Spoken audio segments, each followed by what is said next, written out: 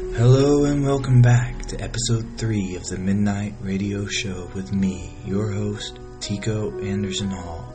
The podcast where I read you scary stories, you sit back, relax, and enjoy The Telltale Heart by Edgar Allan Poe.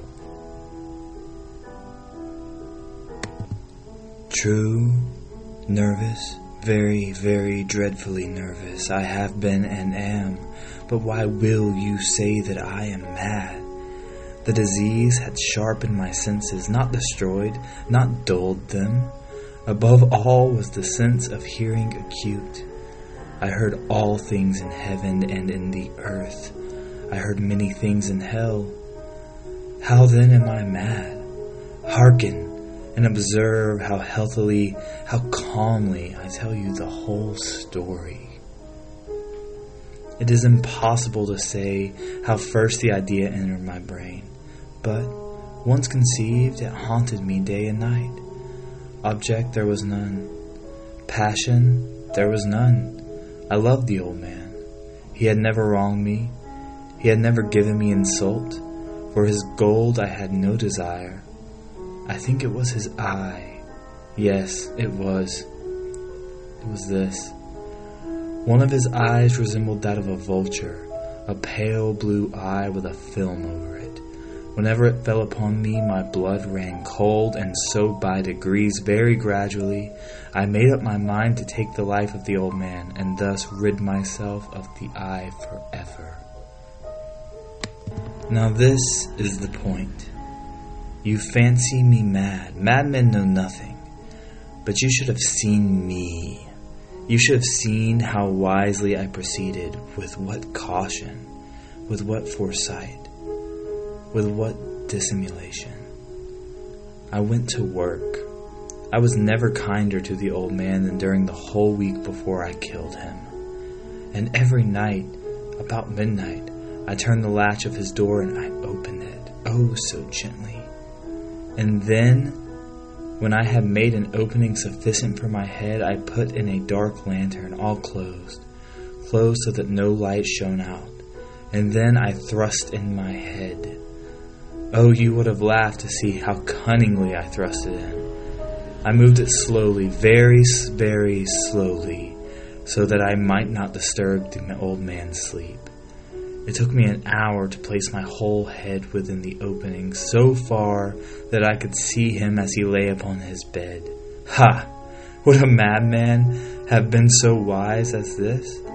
And then, when my head was well in the room, I undid the lantern cautiously, oh so cautiously, for the hinges creaked. I undid it just so that a single thin ray fell upon that vulture eye. And this I did for 7 long nights, every night just at midnight. But I found the eye always closed, and so it was impossible to do the work. For it was not the old man who vexed me, but his evil eye. And every morning, when the day broke, I went boldly into the chamber and spoke courageously to him, calling him by name in a hearty tone and inquiring how he had passed the night. So, you see, he would have been very profound old man indeed to suspect that every night, just at 12, I looked in upon him while he slept. Upon the 8th night, I was more than usually cautious in opening the door. A watch's minute hand moves more quickly than did mine. Never before that night had I felt the extent of my own powers, of my sagacity. I could scarcely contain my feelings of triumph. To think that there I was opening the door little by little, and he not even to dream of my secret deeds or thoughts. I fairly chuckled at the idea, and perhaps he heard me, for he moved on the bed suddenly as if startled. Now you may think that I drew back, but no. His room was as black as pitch, with the thick darkness, for the shutters were closed, fastened through fear of robbers. And so I knew that he could not see the opening of the door, and I kept pushing it on steadily. I had my head in, and was about to open the lantern when my thumb slipped upon the tin fastening and the old man sprang up in the bed crying out, "Who is there?" I kept quite still and said nothing. For a whole hour I did not move a muscle, and in the meantime I did not hear him lie down. He was still sitting up in the bed, listening, just as I had done night after night, hearkening to the death watches in the wall. Presently, I heard a slight groan, and I knew it was the groan of mortal terror. It was not a groan of pain or grief, oh no. It was the low, stifled sound that arises from the bottom of the soul when overcharged with awe. I knew the sound well. Many a night, just at midnight, when all the world slept, it was welled up from my own bosom, deepening with its dreadful echo the terrors that distracted me. I say I knew it well.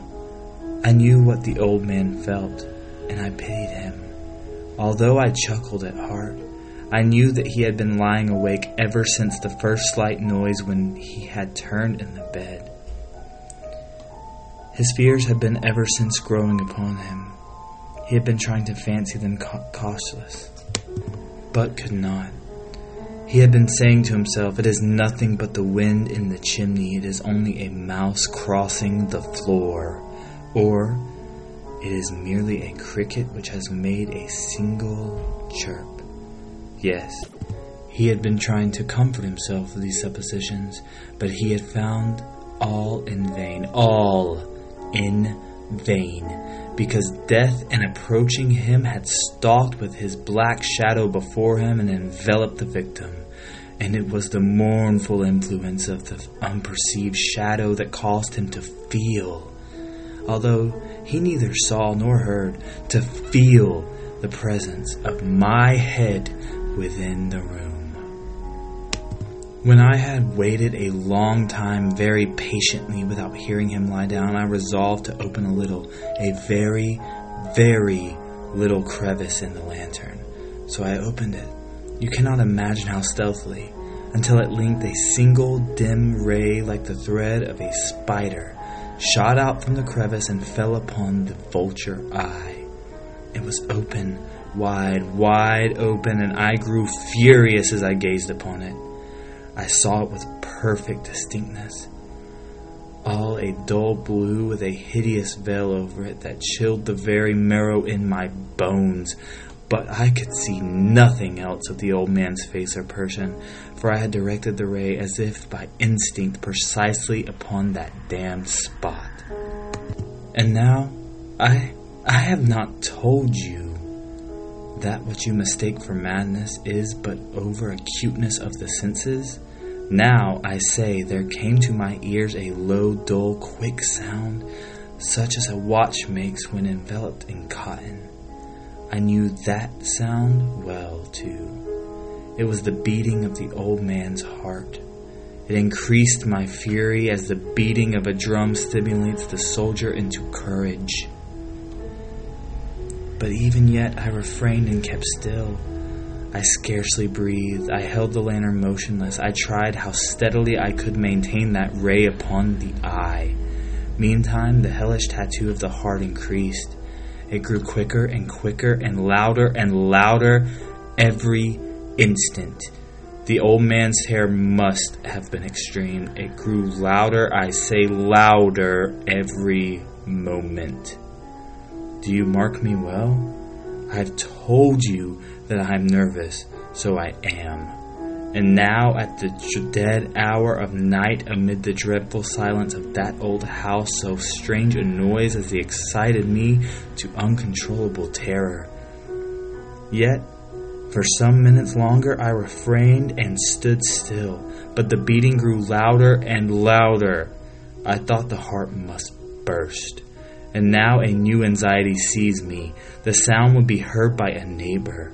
The old man's hour had come. With a loud yell, I threw open the lantern and leaped into the room. He shrieked once only. In an instant I dragged him to the floor and pulled the heavy bed over him. I then smiled gaily to find the deed so far done, but for many minutes the heart beat on with a muffled sound. This, however, did not vex me. It would not be heard through the wall. At length it ceased. The old man was dead.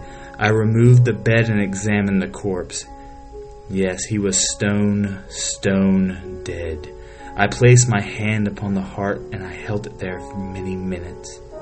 There was no pulsation. He was stone dead. His eyes would trouble me no more.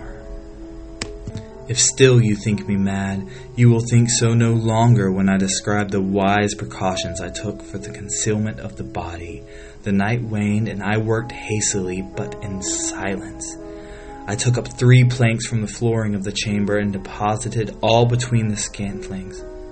I then replaced the boards so cleverly, so cunningly, that no human eye, not even his, could have detected anything wrong. There was nothing to wash out, no stain of any kind, no blood spot whatever. I had been too wary for that. When I made an end to these labors, it was 4 o'clock, still dark as midnight. As the bell sounded the hour, there came a knocking at the street door. I went down to open it with a light heart, for what had I now to fear? There entered 3 men who introduced themselves with perfect suavity as officers of the police. A shriek had been heard by a neighbor during the night. Suspicion of foul play had been aroused. Information had been lodged at the police office, and they, the officers, had been deputed to search the premises. I smiled, for what had I to fear? I bade the gentleman welcome. The shriek, I said, was my own in a dream. The old man, I mentioned, was absent in the country. I took my visitors all over the house. I bade them search well. I led them at length to his chamber. I showed them his treasure, secure and disturbed in the enthusiasm of my confidence. I brought chairs into the room and desired them here to rest from their fatigues, while I myself, in the wild audacity of my perfect triumph, placed my own seat upon the very spot beneath which reposed the corpse of the victim. The officers were satisfied. My manner had convinced them. I was singularly at ease. They sat, and while I answered cheerily, they chatted of familiar things. But ere long, I felt myself getting pale and wished them gone. My head ached, and I fancied a ringing in my ears. But still they sat and still chatted. The ringing became more distinct. It continued and became more distinct. I talked more freely to get rid of the feeling, but it continued and gained definitiveness until at length I found that the noise was not within my ears. No doubt I now grew very pale, but I talked more fluently and with heightened voice. Yet the sound increased, and what could I do? It was a low, dull, quick sound, much such a sound as a watch makes when enveloped in cotton. I gasped for breath, and yet the officers heard it not. I talked more quickly, more vehemently. But the noise steadily increased. I arose and argued about trifles in a high key and with violent gesticulations. But the noise steadily increased. Why would they not be gone? I paced the floor to and fro with heavy strides as if excited to fury by the observations of the men. But the noise steadily increased. Oh God, what could I do? I foamed, I raved, I swore. I swung the chair upon which I had been sitting and grated it upon the boards, but the noise arose all over and continuously increased. It grew louder, louder, and louder, and still the men chatted pleasantly and smiled. Was it impossible? They heard not? Almighty God, no, they heard, they suspected, they knew. They were making a mockery of my horror. This I thought, and this I think. But anything was better than this agony. Anything was more tolerable than this derision. I could bear those hypocritical smiles no longer. I felt I must scream or die, and now again, hark, louder, louder, louder, louder. Villains! I shriek. Dissemble no more. I admit the deed. Tear up the planks here. Here it is the beating of his hideous heart.